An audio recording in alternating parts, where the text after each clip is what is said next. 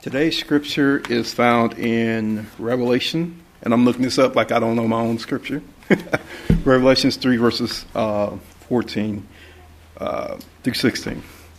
And unto the angel of the church of the Laodiceans write, These things saith the Amen, the faithful and true witness, the beginning of the creation of God. I know thy works, that thou art neither cold or hot. I would thou wert cold or hot. So then, because thou art lukewarm and neither cold nor hot, I will spew thee out of my mouth. All right. So, as many of you know, I was born in this church. So I have seen a lot of people come and go. I've seen a lot of loved ones come and go. And as I was trying to find a topic to do this sermon, I actually had a different topic I was looking through, but this kept popping up. And when I dove deeper into it, I decided that this is what I would do it about. And that would be over the state, over the American Christianity. As you know, we've been doing a lot of evangelism for a long time.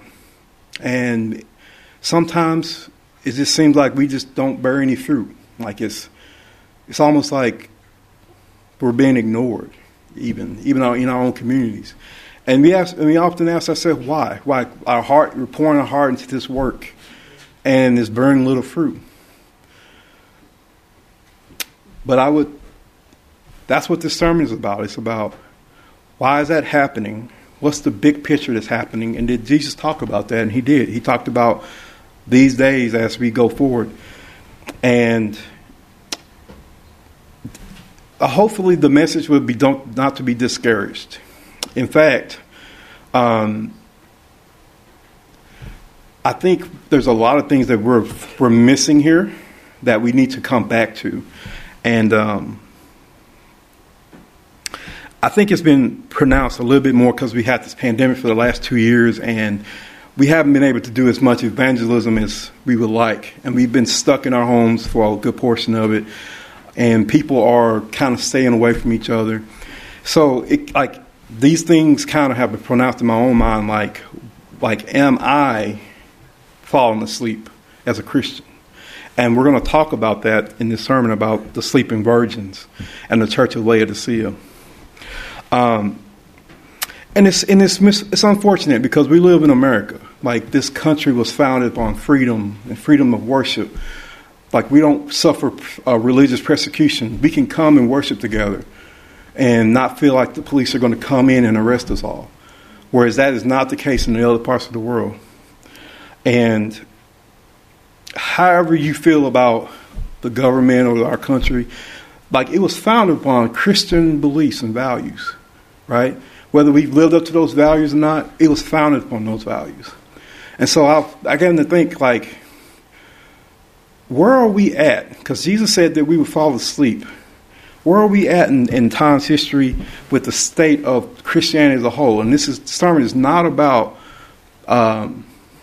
unbelievers. It's about the church itself as a whole. Protestants, Catholics, everybody. And so I have a question, and will you get the mic? Yeah. I'm going to ask questions in the sermon, and if you want to say something, just raise your hand. Yeah, just go out. Yeah.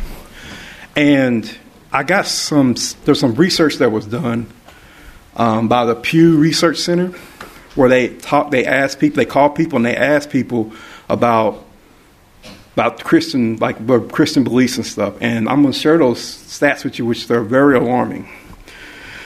So,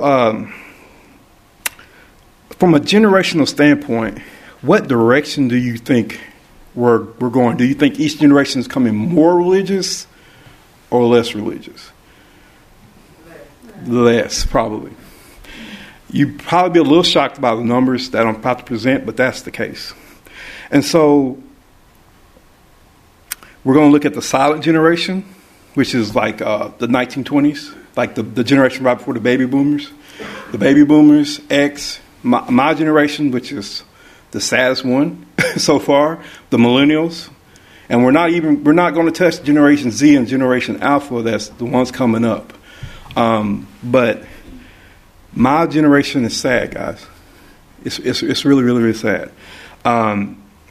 But yeah, we're gonna go over this. We're gonna discuss it a little bit, and then we're gonna talk about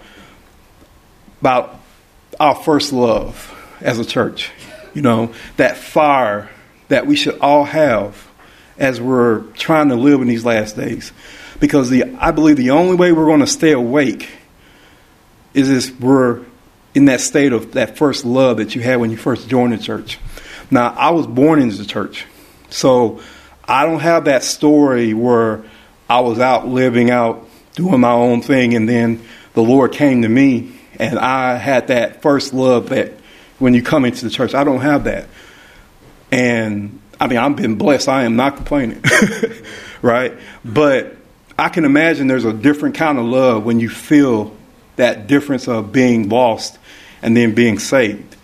Whereas I've been born and have been fortunate enough to live in a family that I was raised in God's love and faith, and I understand what He's doing for our family. I understand.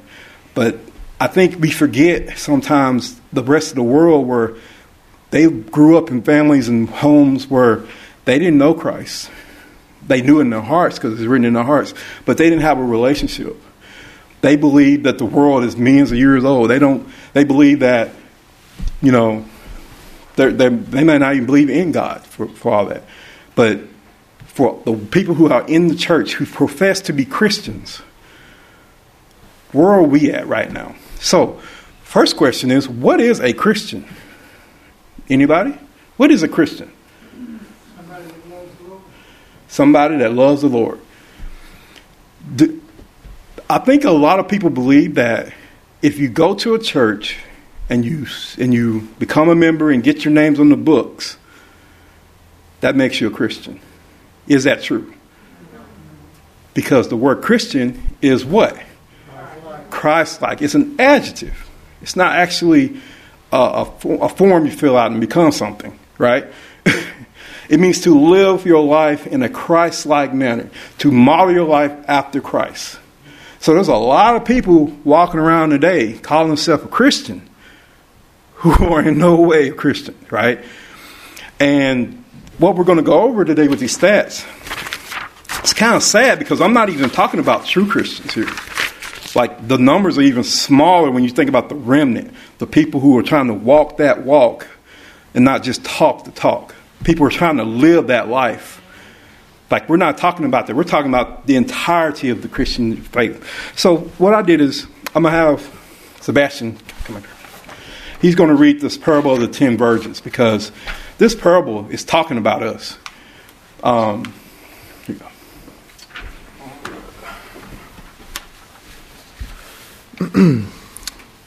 At that time, the kingdom of heaven will be like 10 virgins who took their lamps and went out to meet the bridegroom. 5 of them were foolish and 5 were wise.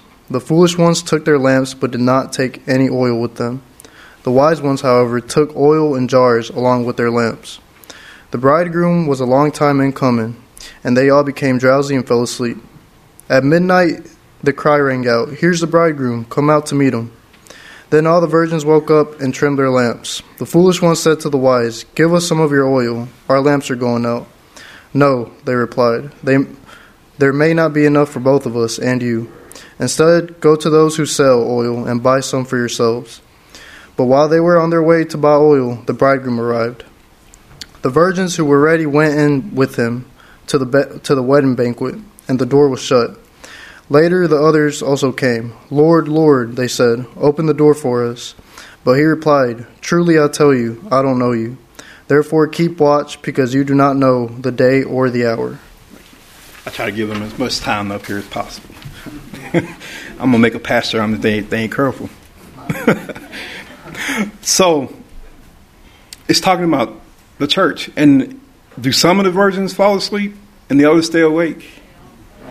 It said all of them, right? So what I did is I found a article by Danny Vieira talking about the call to the sleeping virgins. And I thought it was pretty good, so I'm going to go over that first, and then we're going to go into the numbers, which are alarming. There are 2 statements in the spirit of prophecy that motivated me to search the parable of the 10 virgins as for hidden treasures. One of them is found in a Review and Herald, September 19, of 1890, and it says, I am referred to the parable of the 10 virgins, 5 of whom were wise and 5 foolish. This parable has been and will be fulfilled in the very letter, for it has special application to this time, and like the third angel's message, has been fulfilled and will continue to be present truth until the close of time. In the parable, the 10 virgins had lamps, but only 5 of them have the saving oil, which was to keep their lamps burning. This represents the condition of the church. The second statement is an article on the parable of the 10 virgins in the Review and Herald on October 31st of 1899, and it says, every specification of this parable should be carefully studied. As Christ sat upon the party that waited for the bridegroom, he told his disciples the story of the 10 virgins, by their experience illustrating the experiences of the church that shall live just before his second coming. The 2 classes of watchers represent the 2 classes who profess to be waiting for the Lord. They are called virgins because they profess a pure faith. By the lamps is represented the word of God. The psalmist says, thy word is a lamp unto my feet and a light unto my path. Psalms 199, 105. Remember that there were 10 virgins. They all had lamps, and the lamps were all lit. They all initially had oil. They were all anxiously awaiting the bridegroom, and there was a delay. In this delay, they grew very weary.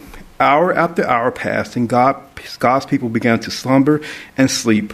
And at midnight, the call was heard, and all 10 arose. They saw a procession going by. The 10 virgins seized their lamps and began to trim them. Only 5 of them had the oil so needed. Those who had the oil made preparation, joined with this procession of people going by, and entered into the house of the bridal train. Let us remember also that every specification of this parable is to be studied, and it has been and will be fulfilled to the very letter. When the bridal party, remember the bride is the true church, came along, the call was given, and 5 of the waiting virgins representing the professed church joined with the bridal party and went into the feast. For a while, the waiting virgins all looked the same until there was a shaking, a message that startled them from their lethargy. It then became apparent who had made preparation and who had not. To the 5 who were the foolish virgins, the master said, I know you not, that were left without in the blackness of night. The class represented by the foolish virgins are not hypocrites. They have a regard for the truth. They have advocated the truth. They are attracted to those who believe the truth. But they have not yielded themselves to the Holy Spirit working. They have not fallen upon the rock, Christ Jesus, and permitted their old nature to be broken up. And that's in Christ's Legends Objects. Ellen White also tells us that they're not open sinners. They are professed Christians. In the time of peril, they are found wanting in their cries peace and safety. In the Seventh-day Adventist Bible commentary, Ellen White states 3 different times that the bride is the church, the Lamb's wife. Yet it is stated in Christ's Objects Lessons that the 10 virgins illustrate the church that shall live before the second coming of Christ. In trying to understand their apparent contradiction, I began to study how could the bride, who is obviously with the party that is passing by on their way to the wedding, and the waiting 10 virgins both represent the church of Christ. I found some very interesting and enlightening statements regarding this parable. All the Christian world is represented in this parable. The bride constitutes the church that is waiting for the second appearing of our Lord and Savior Jesus Christ. Did you notice that the church, God's true church, is represented by the bride? A little further along in the same article, Ellen White, speaking specifically of the 10 virgins, says that they represent the church of professed Christians. Here we have a distinction being made between the true and professed church. In Christ's Object Lessons, by torchlight, the bridal party proceeded from her father's house to his own, where a feast is provided for the invited guests. In the scene upon which Christ looks, a company, the professed church, are awaiting the appearance of the bridal party intended to join the procession. We are told in the spirit of prophecy that the 5 wise virgins joined with the little company, the true church, that had given them the light. Ellen White also makes another observation. At midnight the cry is heard, "Behold, the bridegroom cometh, go ye out to meet him." The sleepers suddenly awakening spring to their feet. They see the procession moving on, bright with torches, glad with music. Friends, I was puzzled. I thought the cry is coming from the bride, but the bride is the church, and yet the 10 virgins are the church. As I studied further, everything began to come clear. As Paul preached of 2 Israels, literal Israel and spiritual Israel, this is the So this parable represents the literal or professed church members and spiritual or faithful and true church members. Wise virgins, please let us wake up. This is a procession going. There's a procession going by. I see it in Caleb and Joshua outside. I see it in the camp meetings across the country. I see it in the voice of the independent ministry speaking loud and clear, a distinct message, prepare to meet thy Lord. So,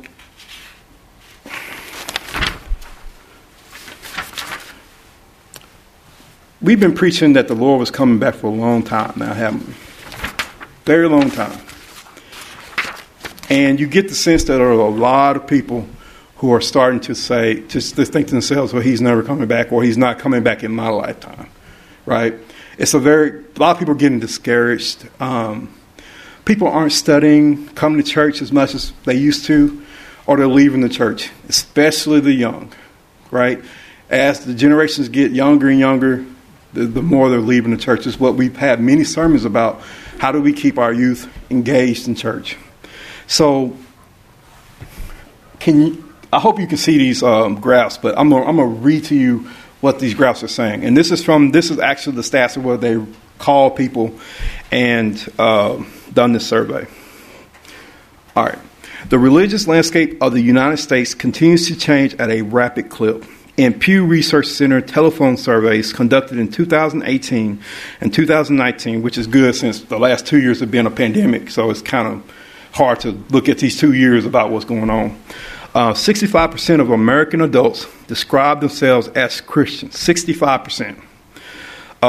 When asked about their religion, down 12% percentage points over the past decade. So from 2009 to now, we've lost 12% of people who call themselves Christians. Meanwhile, the religious unaffiliated share of the population, consisting of people who describe their religious identity as atheist, agnostic, or nothing in particular, now stands at 26%, up from 17% in 2009. So you see a reversal. And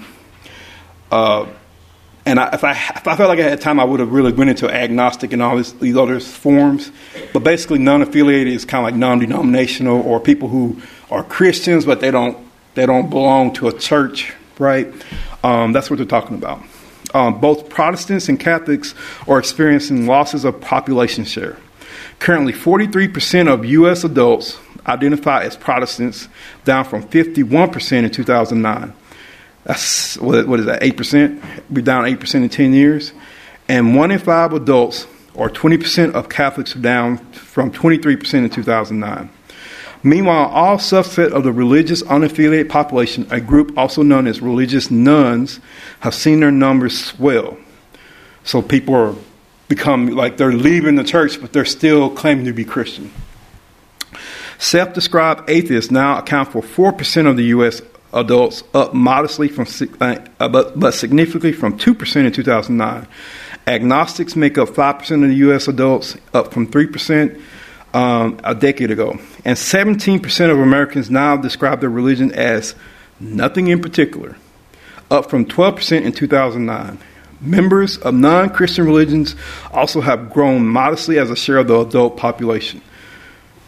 I don't know about you, but that's alarming. Nothing in particular. Does that sound like someone on fire for Christ? Nothing in particular? Wow. Okay. Furthermore, the data shows a wide gap between older Americans, baby boomers, and members of the silent generation, and millennials, which I said I belong to the millennial group, in their levels of religious affiliation and attendance. More than 8 in 10 members of the silent generation, those between 1928 and 1945, describe themselves as Christians, or 84%, which is a high number, right? As do 3/4 of baby boomers, which is 76%. In stark contrast, only half of millennials, 49%, describe themselves as Christians. 4 in 10 are religious nuns, or 40%, and 1 in 10 millennials identify with non-Christian faiths. So it skipped over Generation X, but you see like this big 84%, 76%, 49%. Boom, what happened?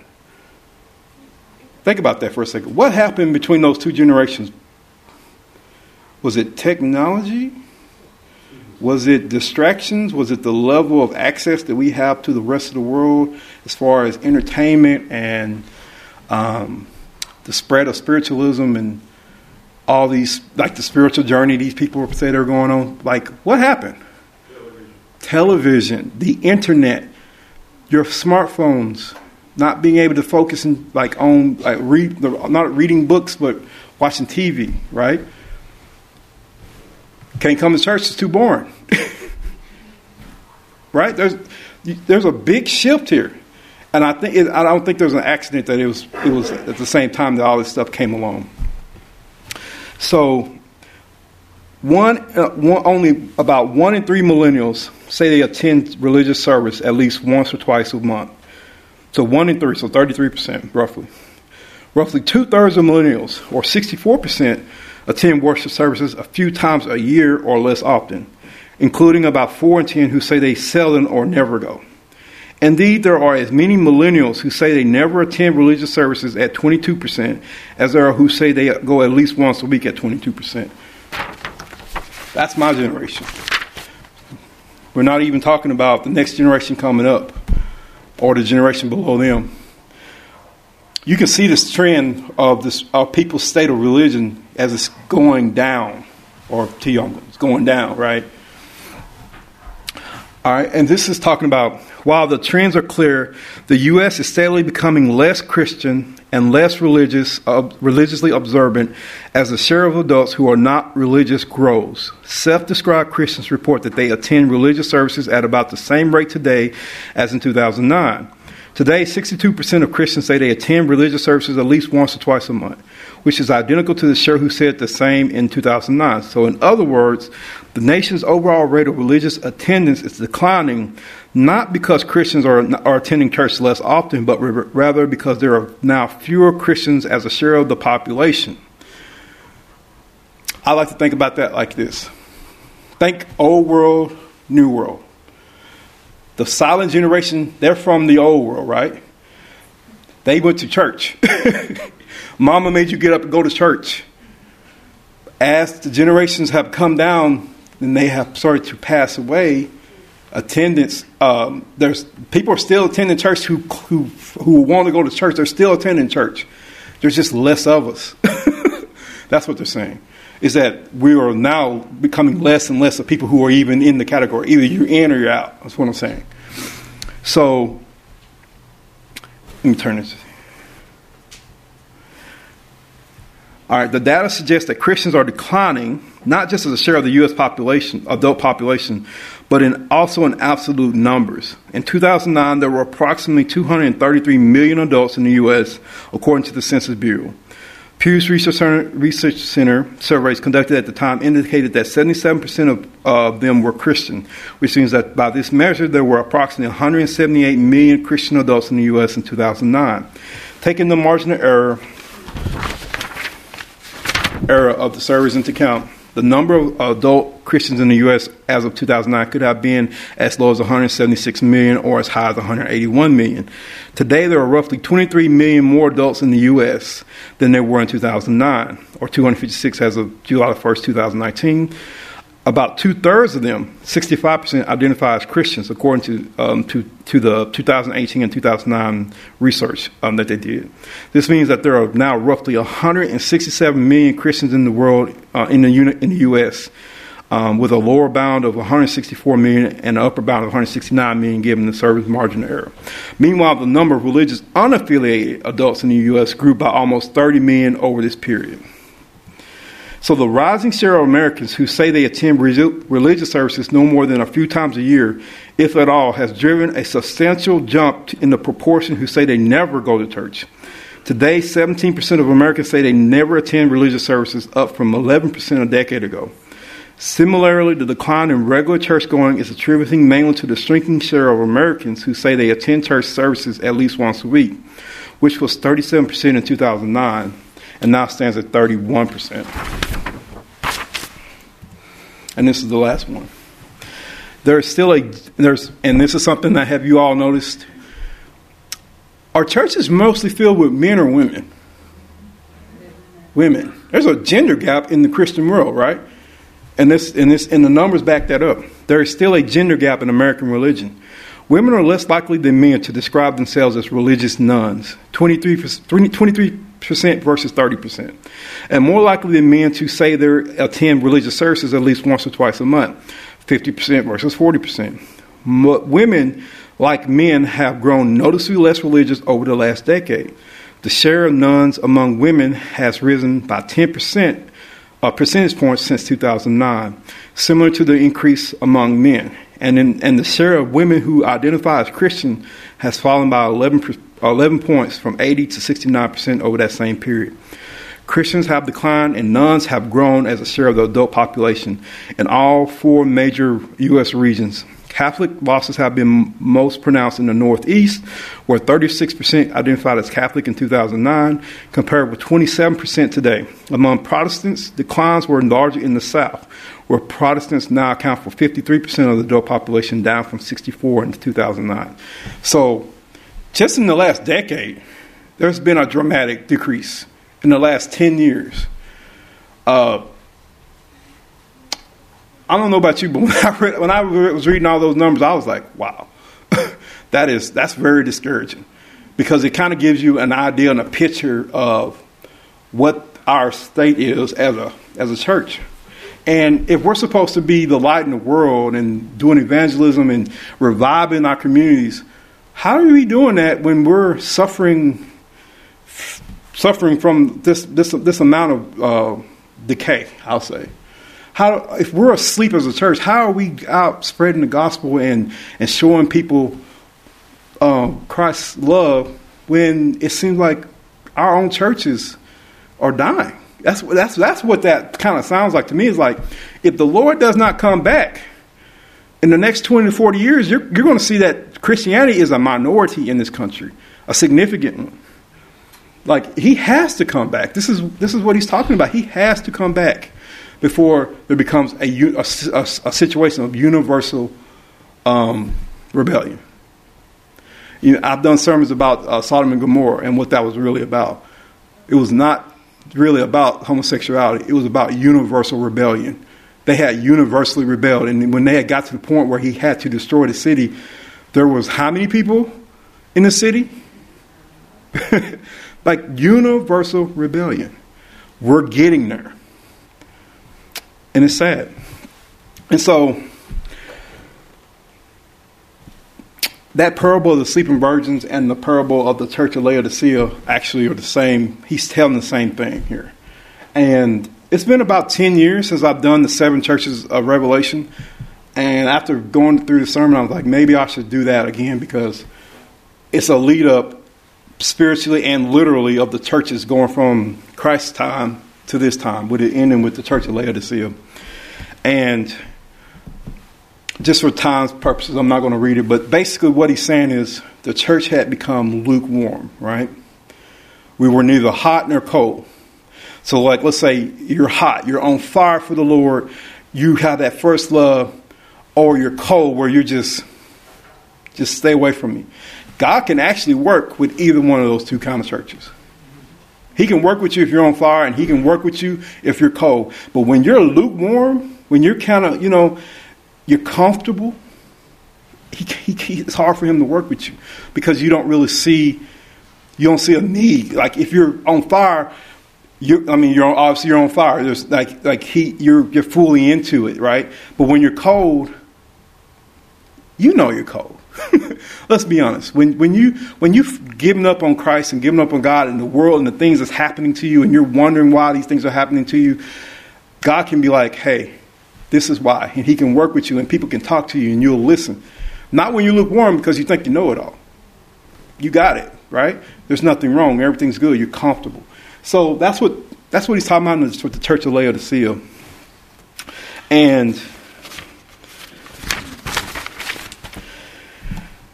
it's very clear that with each generation, like, the state of the church is declining. As the older generations in the old world, which we like to think is barbaric, they actually were stronger in their faith, right?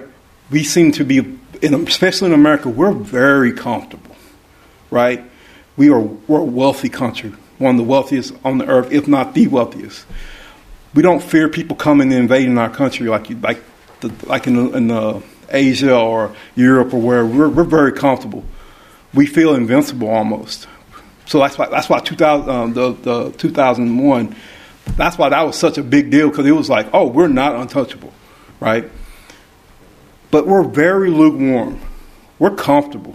And that's really what they're talking about in Laodicea. And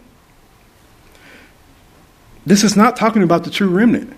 This is just talking about the church. So when you start really thinking about it, who's walking the walk? How many of those people are left? There's a lot of people come to church. But it's not everybody's walking the walk. And even myself, when I was reading this, and I'm thinking about to myself, am I asleep? Like, I'm comfortable. I'm not going to lie to you. I'm very comfortable, And it's become very evident that if we want to wake up, if we want to have that first love, what it really comes down to is doing what he told us to do. Doing evangelism. Spreading the gospel. It's not just for the people that you're reaching out to. It's for us. The more you do, the more you invest, the more energy you pour into it, the more on fire you're going to be. That's why have you ever noticed when you talk to a missionary, how on fire they are? How much they feel for the people that they're working with, especially when they're going over to another countries and they see what's happening and they're putting their life on the line because they fully have invested into what they're doing. And the response in their own heart is that they're on fire. And they're ready to sacrifice everything. Doing evangelism, reaching out to people, spreading the gospel, and letting your own life be your biggest ministry is how we stay awake. And I fear that as a church and in this country specifically, we cannot let the discouragement of results stop the work.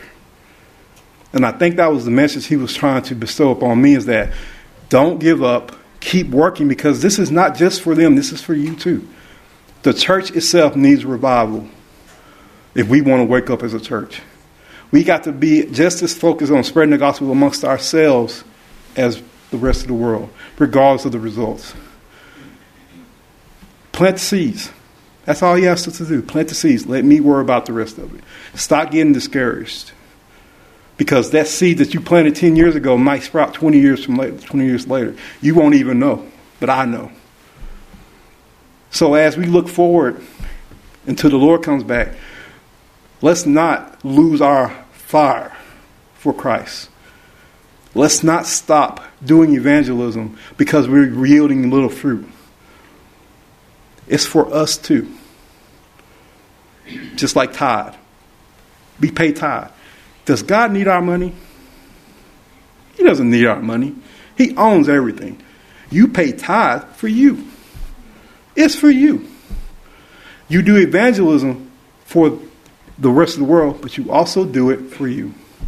So that was what kind of came to me, and it was kind of a sobering thing when I was going through this, because if you just look at those numbers, it's very discouraging.